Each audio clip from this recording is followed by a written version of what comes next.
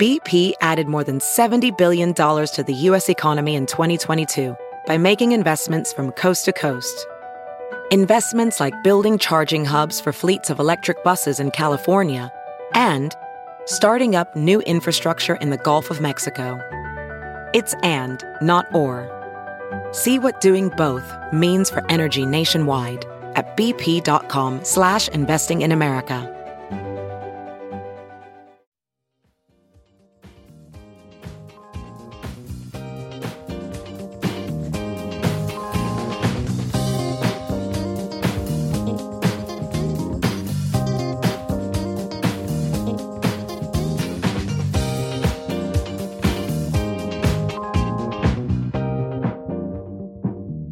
And now, the list of things that you can buy at the Chicago Reader store at chicagoreader.com.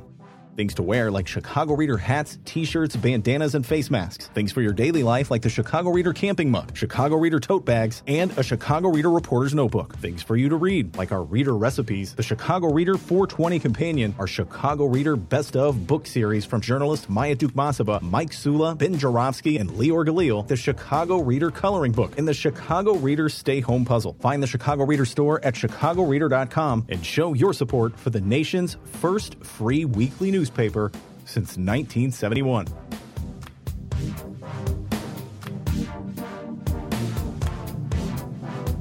Bonus time, the Ben Jarofsky Show. As I speak, it's Wednesday, November 15th, 2023. I have a whole list of things I want to discuss with my distinguished guest, and I think you can all guess who he is, but I'm going to have him introduce himself in a little while.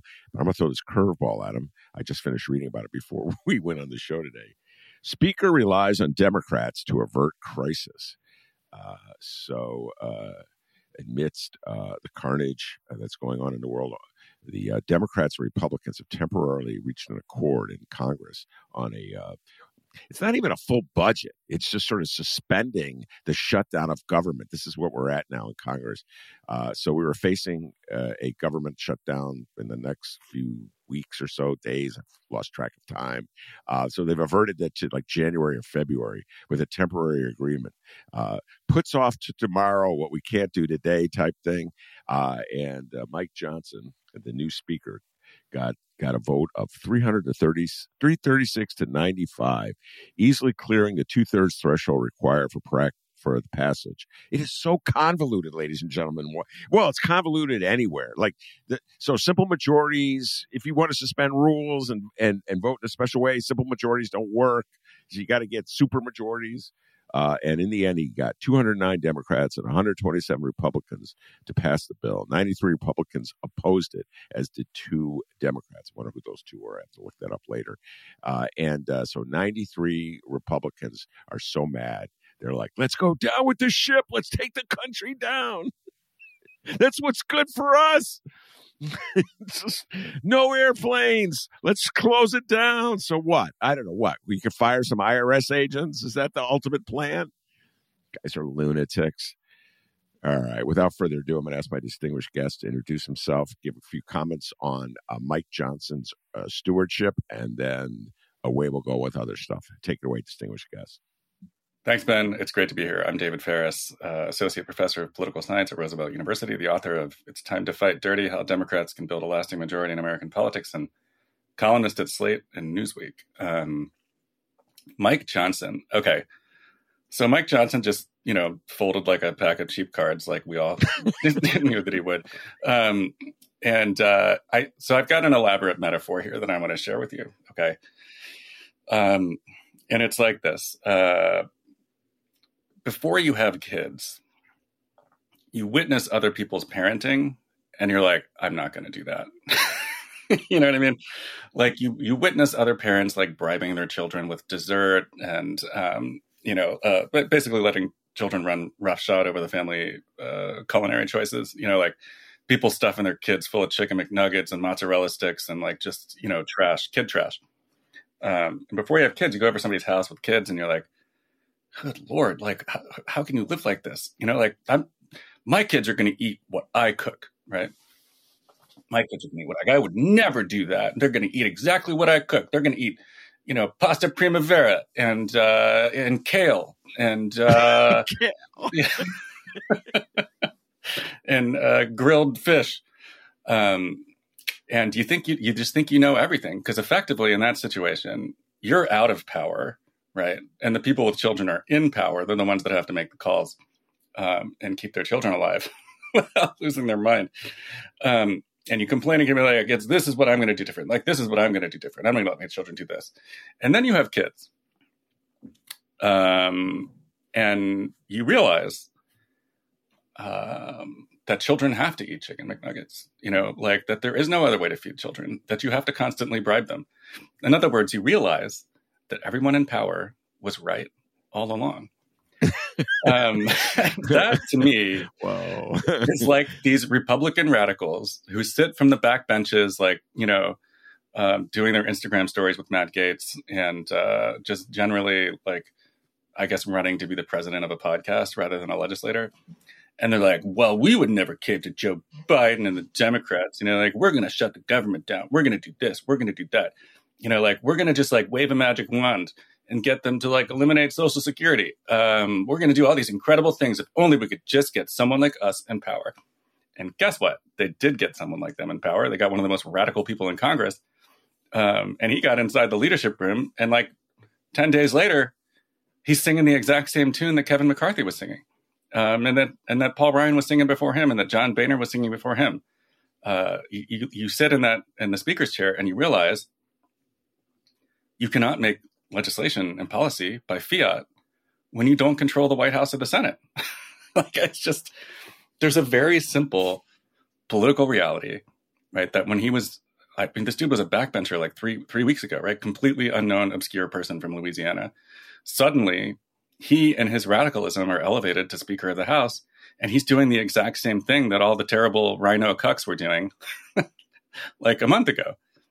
And it's like, it's just an incredible thing to behold when someone who has been bellyaching about like what the leadership is doing for years and years and years becomes the leadership and realizes that there's no other way. And so I've just personally been enjoying the aftermath of this, because I feel like 93 Republicans voted against this or something, and I'm really enjoying. I'm having some Schadenfreude like in the reporting about it, because they're going around to all the House radicals and they're like, "Hey, isn't this why you deposed McCarthy?" And they're like, "Well, he's new at this, like, well, we're not going to get anybody more conservative than Mike Johnson in that chair." And it's like, use your noodles, folks. You know what I mean? Like, there's some things that you can't do unless you win the Senate and the White House. Okay. You don't hold those institutions right now. And so you can't just like dictate a budget to Joe Biden and expect that's going to work. Watching them all, like watching the realization slowly dawn on all of them that they will achieve absolutely nothing in the next year. It's been very satisfying. Well, it is. It's just something reassuring about it, I suppose, on one level. Well, of course, let's see what we're saying in February. Again, it's just a postponement until February, but I'll take it because I'll be flying out of town for a family. I'm a very pragmatic guy. It's all about me. Okay. So, well, at least they won't shut down the airports, because the federal employees who operate airports and air traffic controllers, et cetera, and so forth, will be working. I just want to say something before we move on for the record.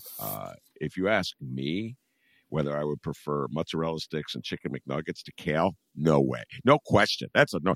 Give me the mozzarella sticks right now. I'm with the kid. All right. So if you're feeding your kid right now mozzarella sticks and chicken McNuggets, I'm saying that's good parenting. That's excellent parenting. Okay. All right. So a lot to discuss based on your last few articles or your essays. And there's two essential points. And it's just, they come out of something you just said. You said you can't do your radical agenda unless you control the Congress, the Senate, and the White House. Well, there were some polls, and you wrote about them. Our dear friend Nate Cohn, back up to his old tricks, for the New York Times, had freaked the hell out of baby boomer liberals with They all immediately crawled into their favorite position, the fetal position. Baby boomer liberals, I'm so scared. With dire polls out of swing states showing Trump trouncing Biden. So there's the White House. And I get messages all the time, as do all the baby boomer liberals from Democratic strategists trying to get us to kick in money to various Senate campaigns saying, we're behind in Ohio. We're behind in, pick a state they're behind in. So that means, the Republicans could take all three. We could be Senate, House, and White House. A year from now could be Republican controlled. Which leads to Trump's promises, which you also wrote about, his pledge, what he's going to do if he gets power again. So I suppose since one is contingent on the other, if fear of Trump will drive a lot of people to the polls. Let's do the fear part first. So you wrote an excellent essay. I think it was in Newsweek. I get them mixed up sometimes, but I think this was the Newsweek one, where you went through Trump's recent promises. It's pretty scary stuff. Why don't you take a deep dive in that? Sure. This is a story that I think people are finally starting to pay attention to. I mean, the institutions of the right, like right-wing think tanks and advocacy groups, and like the people who are out of power right now, are plotting what they're going to do when they get back into power. And that's totally normal, right?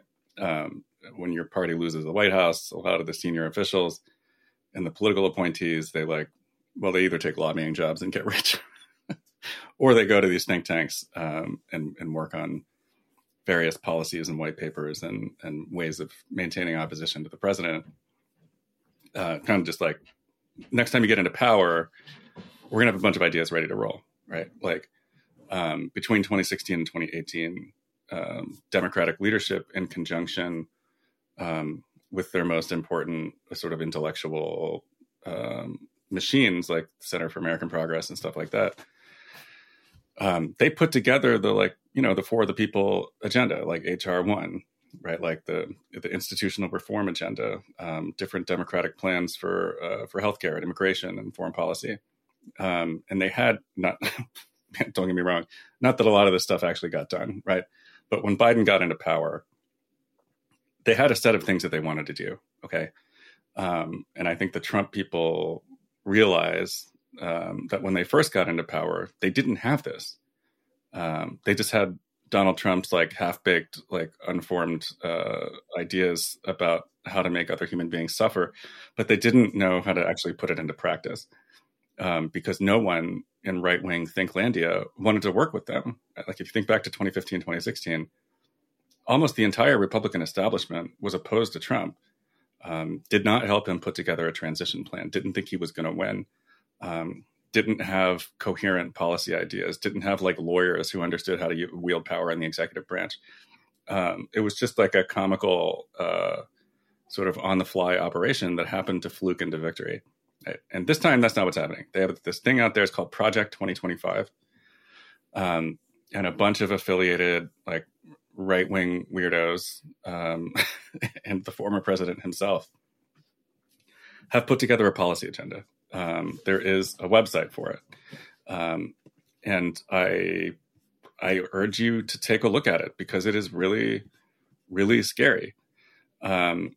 So basically, when Donald Trump is elected, if Donald Trump is elected, God help us all, he has a bunch of things that he wants to do, right? One of them involves like immediate direct revenge on the politicians and institutions that have been tormenting him since 2016.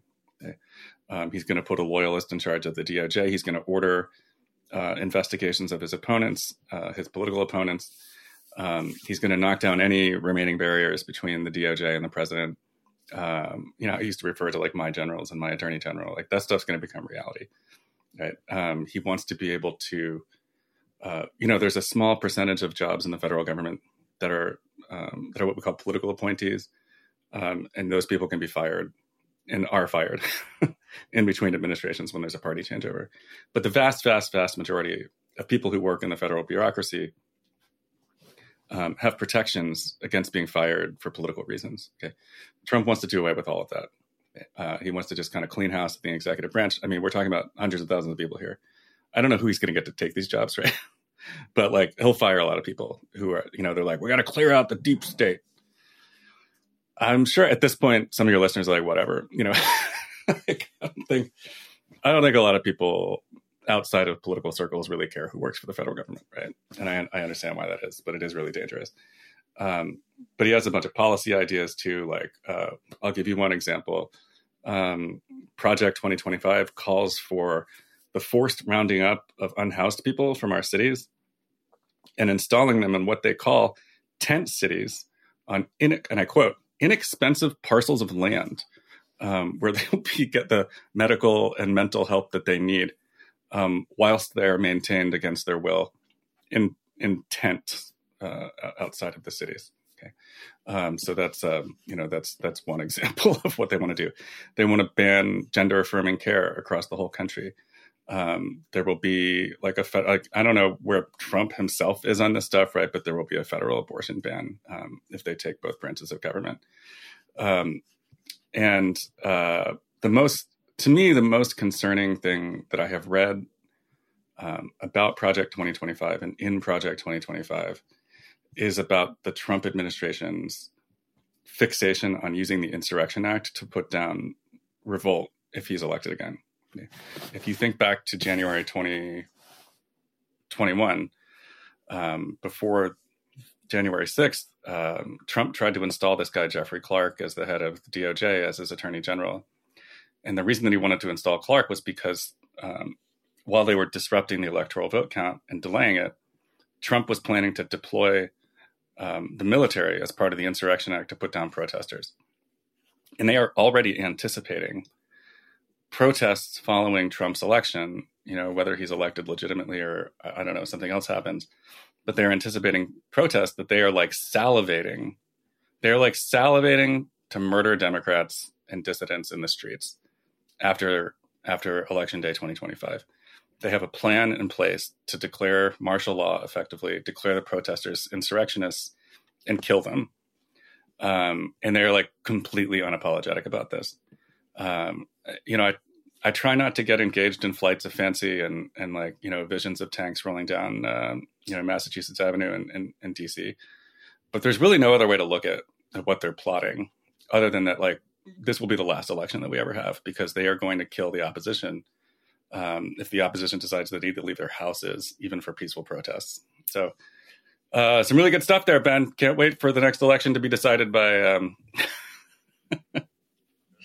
50 votes Arizona, West and Michigan, Georgia, Wisconsin. All right. Really something. So, yes, it's dystopia. It's frightening. And if we've learned one thing about Donald Trump, you should listen to what he says because he generally tries to implement what he says. He showed that to us. I know at this moment in time, I said this to you before we were on the mic, I think, a lot of people in lefty land are so outraged at Biden for embracing Netanyahu at the start of the war against Hamas that they've pledged they're not going to vote for Biden. That's it. They're not going to vote for Biden. And in general, David, I spent a lot of time in lefty land. So many lefties I know, their greatest animus is toward what I call liberals. They have a greater animus toward liberals than they do to fascists. And I think it's because they're all kind of part of the same family and they're fighting. And they're fighting who they know. They don't really hang out with MAGA fascists. So it's like, that's just Trump being Trump. So those are there's a lot of people I know like that. So that is the fear that there will be a desertion of Biden, presuming that he is the nominee, and that will enable Trump to roll to victory, and then put out the fascist state, which is exactly what you're talking about. This gets to the predictions. Nate Cohn's predictions in the New York Times. Personally, this is me speaking on David. I don't trust Nate Cohn. I view him. It's kind of funny. I think he's a guy in search of hits. So everything he does, in my opinion, this is me, not David. In my opinion, everything, it's almost like a parody of himself, is designed to put baby boomer liberals in a fetal position. And so they'll click constantly. Come on. They're looking for Nate to give them something to believe in, so they're not scared anymore. And he's kind of getting good at it. He'll throw out a little like, well, this poll, if you read the fine print, you can see there's some hope for Biden. You know what I'm saying? But mostly it's just to get clicks by scaring people. So take apart the polls that show Trump being triumphant in all the swing states that Nate Cohn's promoting these days from the perspective of Donald Trump's dystopia. Like, if the electorate in this country puts its mind on what Donald Trump says he wants to do, the impact that it could have. Because you wrote about this to some degree in Slate, I think it was. So take it away. Sure. When I think about Nate Cohn, I think about, there's this horror movie trope. It's like the plot of like 15 different horror movies. And it's like, there's like a being or a demon in it. I think this is the plot of It, right? It senses your greatest fears and then it transmits them to you to scare the crap out of you. And I feel like Nate Cohn's greatest talent is knowing what the readership of the New York Times' greatest fear is, and then giving them a poll that confirms it. Yes. Okay. That is so true. He's the guy in the sewer in It. Yeah, he's basically the sewer clown. Sorry, Nate, if you're listening to this. I'm sure you're a very nice guy. He's a big listener of your shows, I'm sure. Go ahead. So, Nate Cohn, the sewer clown, is scaring us again.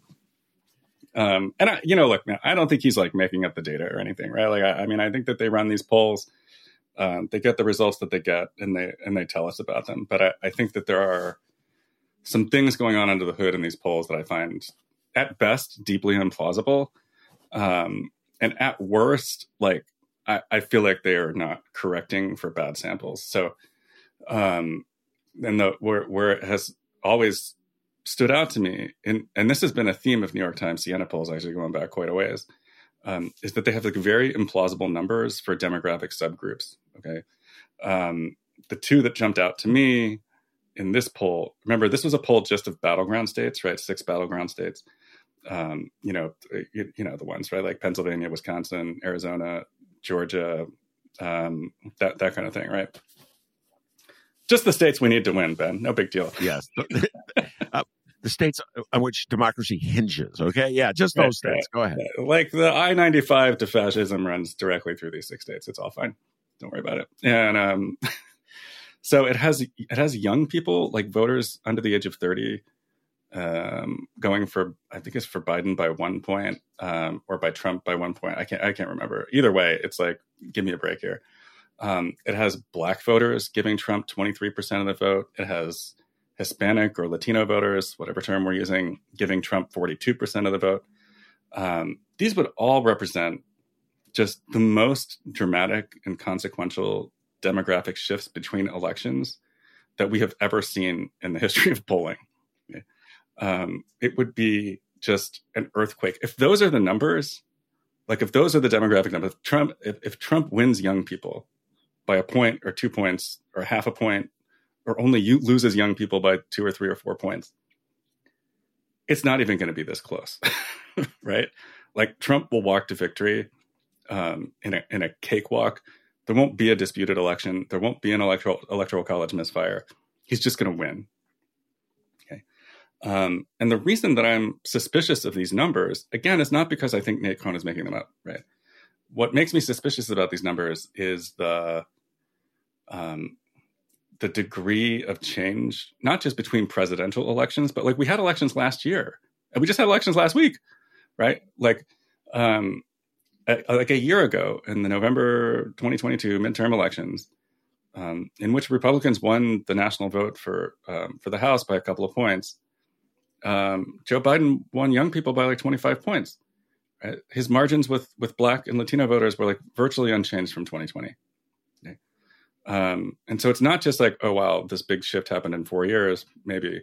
It's like they're telling us these are shifts that happened in the last 11 months since the midterm elections. And I'm looking at it, I'm like, well, what happened in the last 11 months that would have driven these demographic groups so far away from Joe Biden and the Democrats? And I just don't see anything. Okay, like I just don't see a coherent sort of like cause and effect pattern that would explain why why Trump is suddenly appealing to young people. Right? Like he certainly hasn't changed his tune on anything in a way that would make somebody that's like a climate change activist be like, you know what, maybe the orange guy is fine. Let's roll with that. Yeah. So I think that these polls are real, but I think that they're a snapshot in time when I think the Democratic base is maybe a little bit demoralized, right? It's been a year since the midterms. It's been a year of Republican control of the House. Nothing positive is happening. It's just these budget standoffs and the Israel-Palestine war and kind of nothing for anyone in our coalition to get particularly excited about. It's just like once the Republicans won the House, we're just fighting this rearguard battle to just preserve what we already have until we take another shot at a trifecta. And so you can understand why people might not be that excited to vote for Democrats right now. But the idea that they're going to shift like en masse to the Republicans, I honestly, I just don't think it's plausible. And I don't say that because I want people to be complacent. Like Trump could win, right? Trump almost won with the margins with those groups that we had, right? Like Biden won young people by 30 points. He won Black voters by like 80 points, and Trump still almost won, right?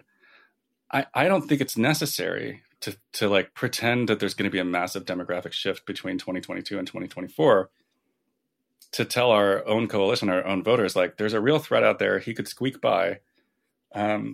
Stop messing around. But like we need to start fighting this election now. But yeah, the idea that Trump is going to win those kind of numbers, I would bet my house that Trump's not going to win young people. Okay, like I really would. So I'm not going to do that. I think obviously the greater concern is that, and I think you stated this last time, that the young people don't vote, or Black people don't vote, or Hispanic people don't vote, or lefties don't vote for Biden. They don't vote for Trump, but either they just don't vote or they vote for a third party. Very few, I think. There may be a few nihilists out there who vote for Trump, but just the act of rage. You want insanity? I'll give you insanity. But there's always, there's a lot of people in the world. So you get what I'm saying? That's another thing that these polls do. They find these voters. I mean, God help, everybody's voice is precious. And so they'll find some guy, I'm voting for Trump because I'm just so mad at Biden, fill in the blanks. I don't agree with Trump on anything. I'm a lifelong Democrat. You always find I'm a lifelong Democrat, but this time I'm voting for Trump. Like, where do you find this guy? You know what I mean? And then they just prop him up. But your point is a good one.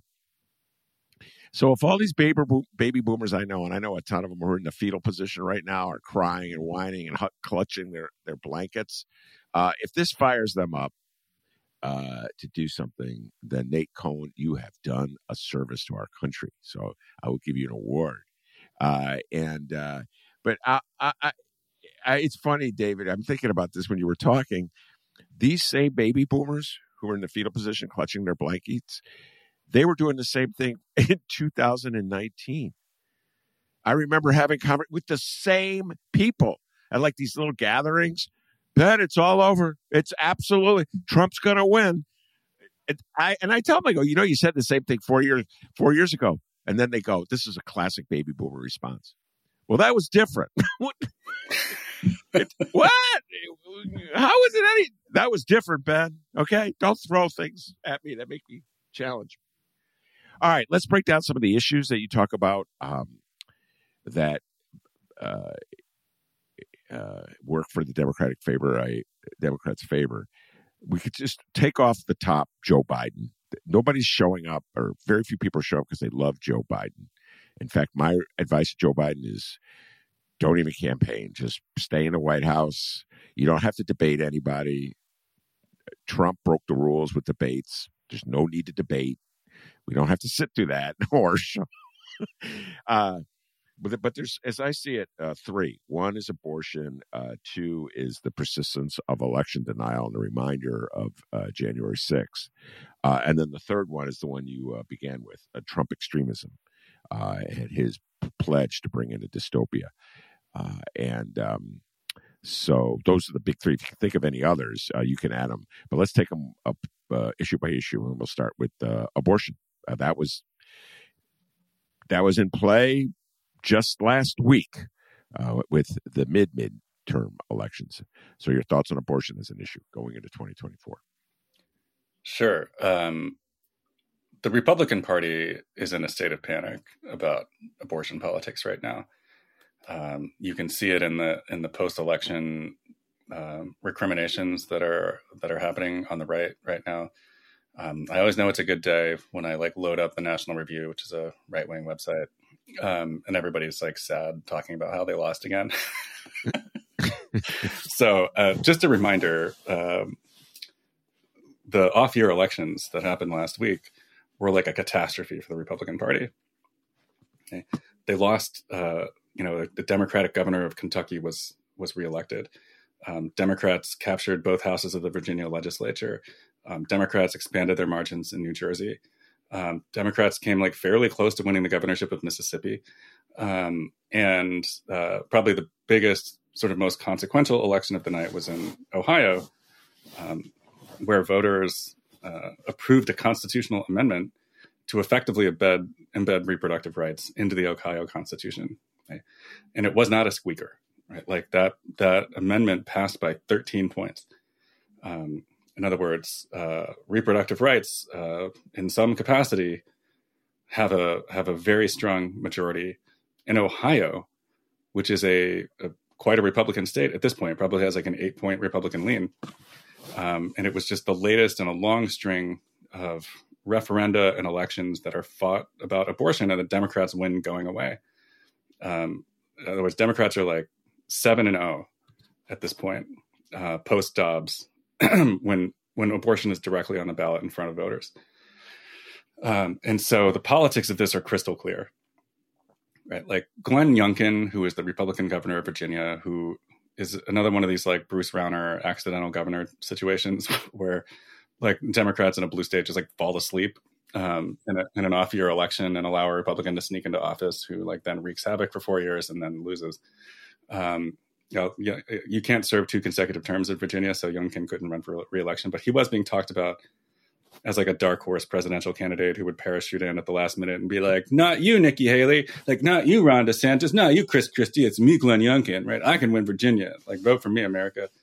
And then he just his forces just got hosed in Virginia, coughed up the Virginia House of Delegates, and Democrats held their Senate majority.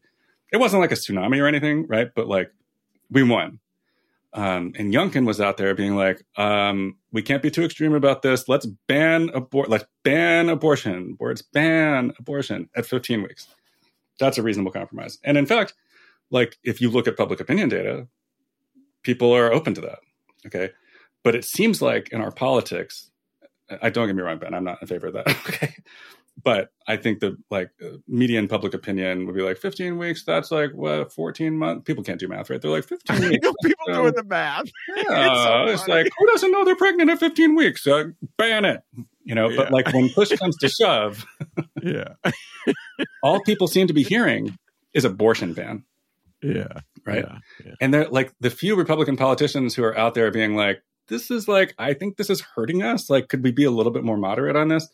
Are getting drowned out by the 21 states where there's near total or total bans on abortion, where people are voting based on their expectations of what Republican power would actually do, and not based on what the 3 or 4 Republican politicians in America, including Nikki Haley, who are do we really need heartbeat laws? Like, is this just a little bit extreme? I mean, I'm not going to stop you, but isn't just like a little bit extreme? Can we dial it back a little bit?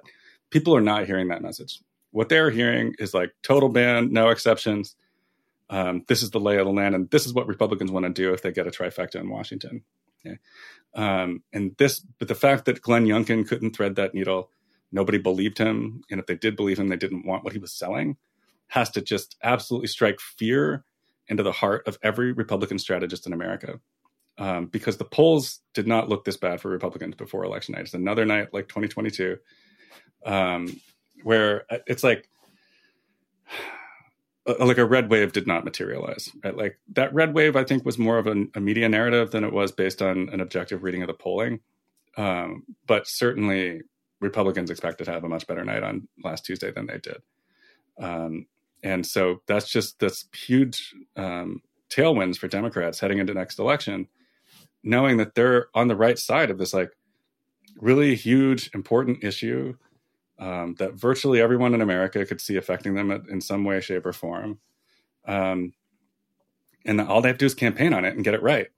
And they should, it should help. Well, it should help enormously. Think about what you said. And like someone says abortion ban. That's all you hear. That's all. And then you get into the people. That's all you hear. That's literally. And then you go, well, what about if it's rape, or what about if it's incest? Sorry, And even Nikki Haley, which is such a her position. I follow. Ladies and gentlemen, a confession. I actually follow the rhetoric coming out of the Republicans, just out of curiosity. I know rest of you guys aren't doing it, but I'm doing it for you, and so is David Faris. So Nikki Haley, I've watched her. She's not like taking a strong stand against an abortion ban. What she literally says is, I don't want to vilify women. Can we not demonize women? How is that reassuring to anybody? You're not going to stand up to the extremists in your party who want abortion bans, except to say, oh, can't we all just get along while I ban this procedure that you want? So I don't see that really going anywhere either, David. Every time she starts talking about, can we just lower the rhetoric a little bit? Well, you're the guys who raised the rhetoric. So yeah. I could see why. Now, what I don't know, and I'll ask you about this, is so those votes in Ohio, and I think those are votes that enshrine abortion as a right in the state of Ohio. The Republicans are already trying to undo it, by the way, David. So how does that translate into a national election where presumably the Republican nominee, since Mike Pence is out of the race, will be someone who says, I'm leaving it up to the states, individual states. And so I personally be against abortion. I personally would not oppose a ban, but I'm leaving it up to the states. So how, if you have a Republican nominee saying that's their position, how do you think it plays in a national election in a state like Ohio? I don't think it's going to cut it for Republicans, honestly. There's a couple of problems with the leave it to the states rhetoric, right? One is when push comes to shove, Republicans don't actually want to leave it to the states. Right. I mean, like, there's a lot of prominent Republican politicians, including the Speaker of the House of Representatives, who want to ban abortion at the federal level. Okay, so you're going to have to work around Mike Johnson, your own speaker. I don't know what the odds are that this dude will still be Speaker of the House in a year. Probably pretty low, right? But like, he's not going to be replaced by like, Ruth Bader Ginsburg or something. I mean, it's going to be another abortion banner. So that's one problem, right? One problem is that you have a number of prominent Republican politicians who want abortion banned with no exceptions, right? You have the Republican primary electorate, which wants abortion banned without exceptions. And most problematically, I think, is you have a number of swing states that Joe Biden either won or was competitive in that have also banned abortion, right? So the states where, again, the road to 270 is going to run through these states, there are multiple swing states where you can't get an abortion right now, right? North Carolina, Georgia, Wisconsin, Arizona. Like that takes you know, take the states that are not competitive, add them, and that's 270 in the Electoral College. Okay. So the swing state voters, if you tell them, let's leave it up to the states, and you're stipulating the assumption you need to win these 4 states to become president, you have left it up to the states, and the states have banned abortion in places where the electorate does not support it. Right. And so I don't think a message of leave it to the states is going to cut it here. I don't think it's going to cut it for Ron DeSantis. I don't think it's going to cut it for Donald Trump, even, who this is one of those mind-blowing things where it's like Trump is more moderate, I guess, in theory, than the rest of the party, although he is the idiot who appointed the 3 people who just, you know what I mean? People are like, well, Donald Trump's in the sweet spot for abortion. I'm like, no, he's not. No, he's not. It's like Amy Coney Barrett, his fault. He appointed her. You know, he can't run from this record. He cannot run from this record. People are not idiots, right? Like, they know who is responsible for the state of reproductive rights politics in this country. Okay.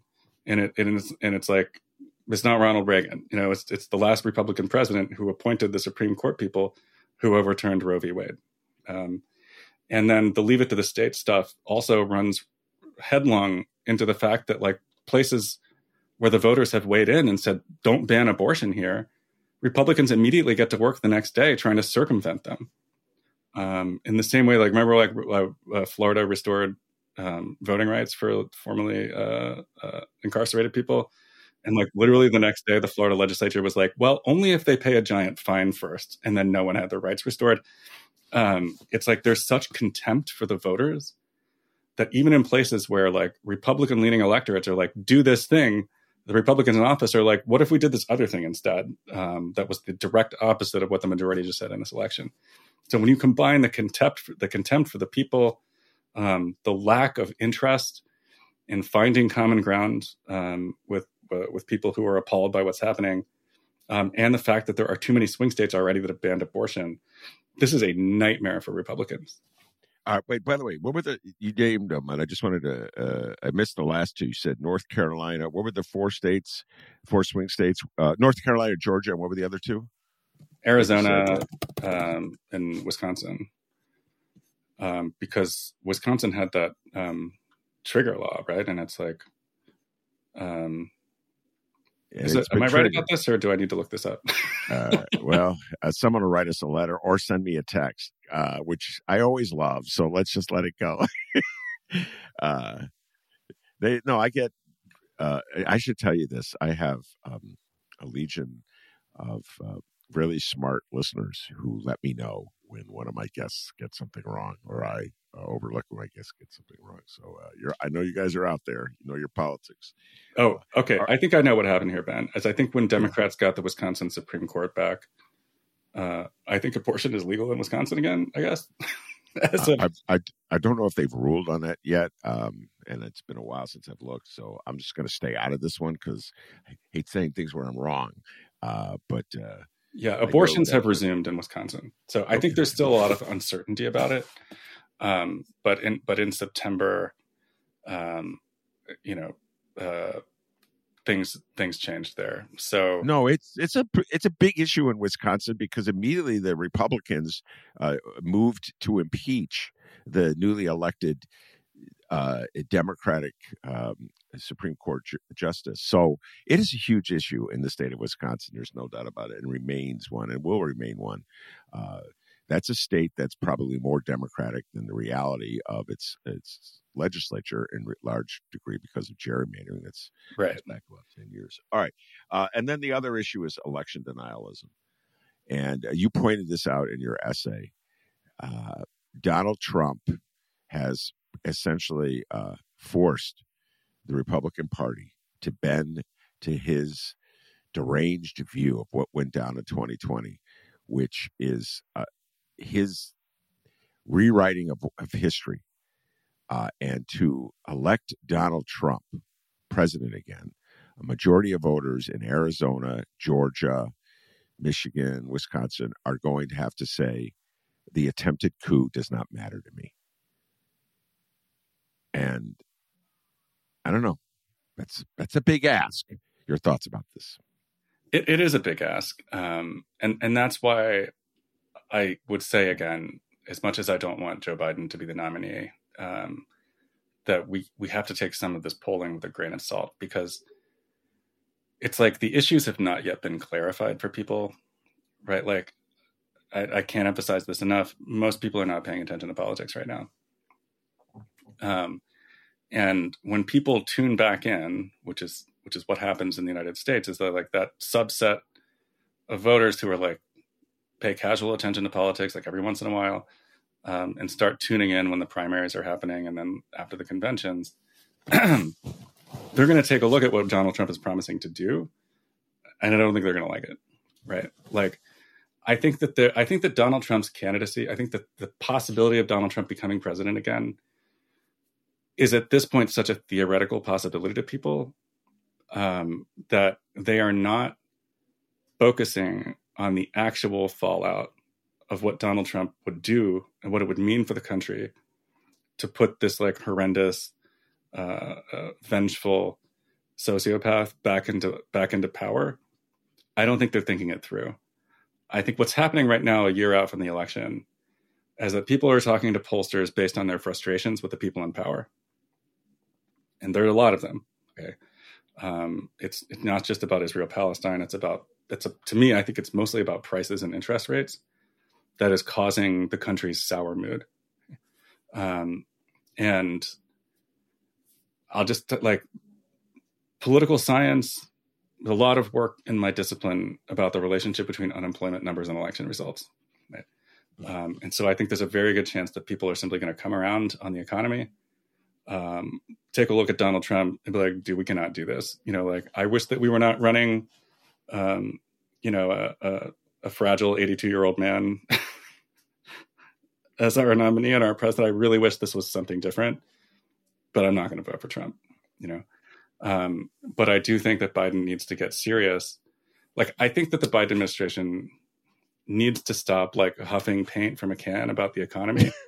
Yeah. And they're like, greatest economy. We're like, we added all like incredible record number of jobs added since 2021. And it's like, dude, you know, can we stop with this sophistry? like the country lost like tens of millions of jobs during the pandemic. And yes, a lot of them have come back under Biden. And that's great, right? Like, don't get me wrong. I'm glad that we have 4% rather than 10% unemployment, because Biden would absolutely be toast if that was the case. But if you think about what like the economic situation of ordinary people since 2020, a lot of people are worse off. Some people are better off, right? In some ways, I mean, like the average net worth of a household has gone up. Okay. But if you are somebody like, and this is why I think young people are sour too. I don't think it's just Israel. If you want to buy a house, if you want to buy a car, anything that you need to take, you take a loan out to pay for, that in the good old days, since the Great Recession, banks have effectively just been giving out free money. You know, like whenever Ford calls about my car and they want to buy it back, they're like, what was the interest rate you got on this car? I was like, 0%. Everybody had 0% interest. Right. That's incredible. What a time to be alive. Yeah. And now it's like, to buy a house, like you can only afford like half of the house you could afford 4 years ago because of the interest rates. People aren't buying houses. It's much harder to buy a car. And the rate of inflation, you know, the cost of living is up like 16% since 2020. And some people have gotten wage raises, but some people haven't. And so to me, that is like Joe Biden's biggest issue. Isn't like Israel. It's not like not delivering on the climate. It's just prices and interest rates. And he cannot wave a magic wand and return prices to 2019, nor would he want to, because deflation is widely regarded as a catastrophe by economists. But he can talk about it.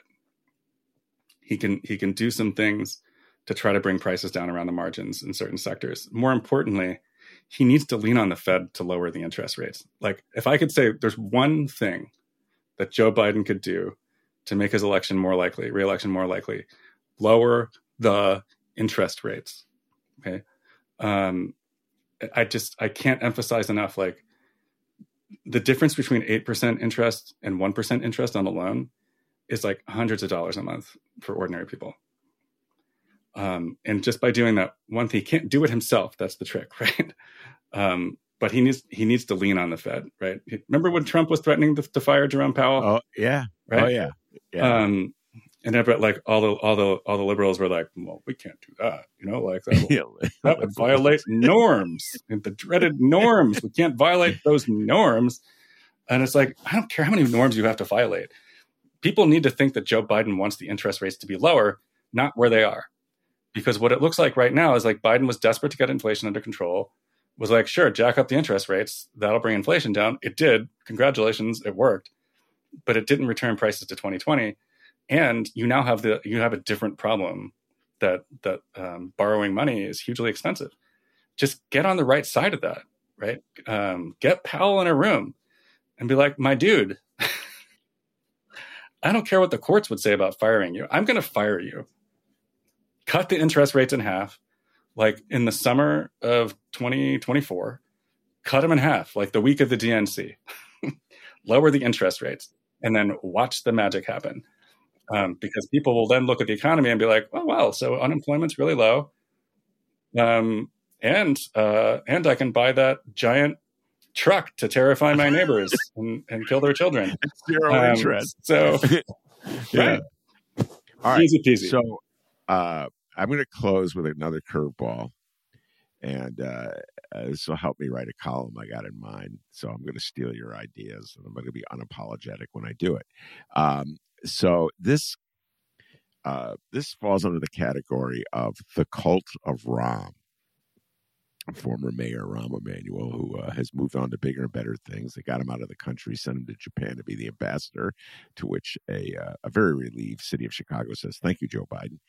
But every now and then, a national journalist writes like this love poem to Rahm, which is really weird.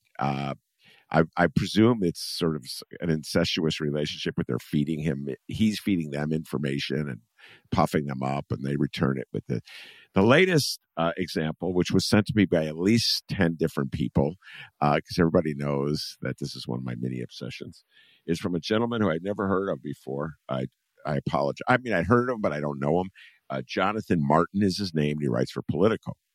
And he wrote this. I will read this with a straight face and get your response as a concluding part to this show. Quote, no ambassador has seemed to remake the role as Biden's envoy to Japan, Rahm Emanuel. Yet the best service Rahm-san, he really wrote Rahm-san, can offer Biden isn't using his post in Asia to forge Pacific alliances and taunt the Russians and Chinese. The president should call Emanuel back stateside and have him chair the reelection.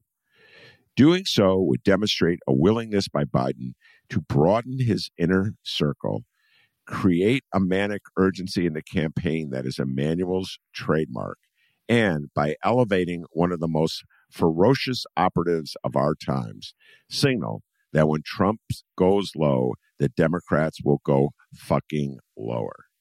And I guess he was pounded his chest by dropping the F-bomb. And in Politico, way to go, no less. Johnny Martin. All right, I could go on and on, but we'll close with your thoughts on Jonathan Martin's sonnet of love for Rahm Emanuel. Go ahead. Okay, so that would be a great idea if you also had a time machine and could go back to 2004. Okay. I think Rahm Emanuel would be an incredible campaign manager for the Democratic candidate for president in 2004 or 2000. The fact that Jonathan Martin just needs to go for a jog and clear his head. Okay. Because the idea that appointing Rahm Emanuel as the co-chair of the Democratic reelection effort, it's one of the silliest things I've heard in a long time.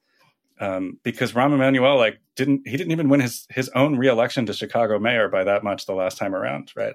This is a guy who is not beloved by the Democratic base, and is just part of this Democratic establishment instinct. Whenever they're in trouble, they're like, "What do we do? Kneecap the left. What do we do? Kneecap the left. We're having some problems. Which direction should we punch? Left. Definitely punch left." Right? Because it's not in the article. Because I know this article. It's not in the article, right, But what Jonathan Martin clearly thinks is that what ails the Democratic coalition and what ails President Biden is like some combination of like wokeness and like defund the police, these like culture war bugaboos that the center left think are like the most important animating issues in politics, that time and again on election day, we discover that no one actually cares about these things, right? Because we have just won, or, did much better than we could have expected to do, 2 consecutive national elections in which the right was screaming about cancel culture and woke blah, blah, blah, and the radical left, and people went out and voted for Democrats. Okay. So I don't know what Rahm is going to bring to the table other than like an animus for the progressive left. That's not what Joe Biden needs to show right now. Okay. Joe Biden has done everything in his power over the last month to antagonize the left on Israel-Palestine stuff. Okay. I don't want to get into the weeds about what he should and shouldn't be doing and like Gaza, all this stuff is a whole thing for a different day. But the reality is like Joe Biden made a political decision on October 7th, 2023. And that was to like uncritically back Israel and embrace their policies. Okay. And his polling is worse than it was a month ago, just as an objective matter. So the fact that like foul-mouthed Rahm Emanuel is going to come in and be like, like, get me a Bernie Sanders doll. Let's just beat the crap out of it for the next 12 months, it's so farcical. Like the myth of Rahm Emanuel, political genius. Let me tell you something.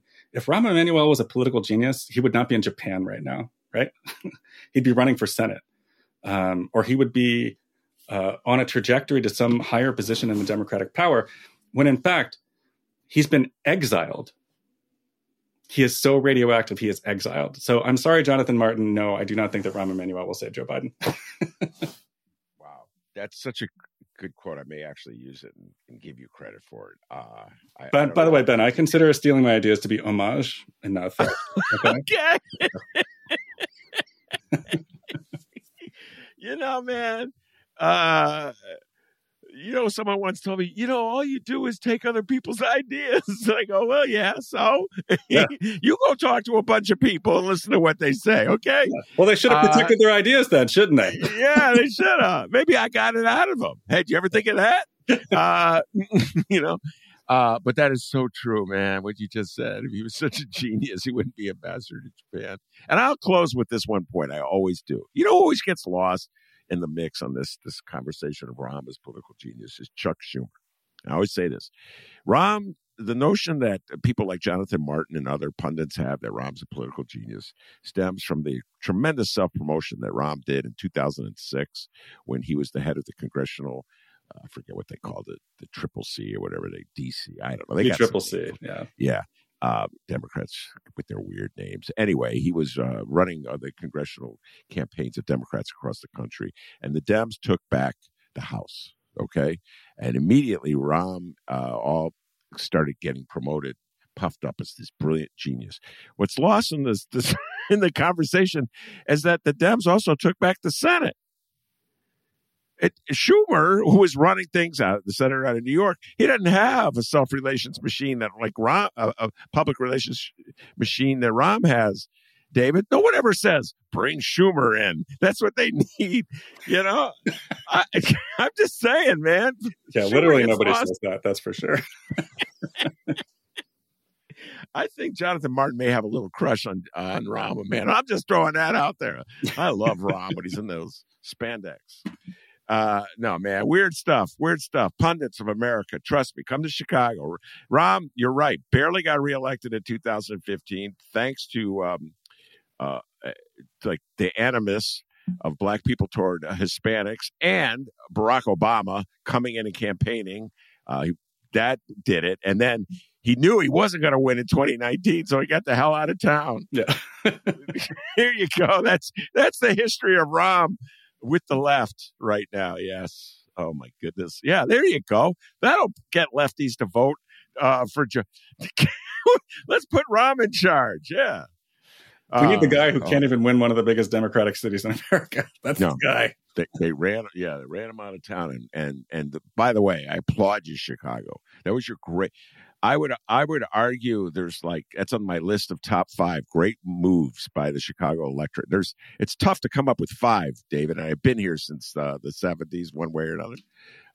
But running Rahm out of town is definitely on the list. All right, very good, David Faris. Thank you so much.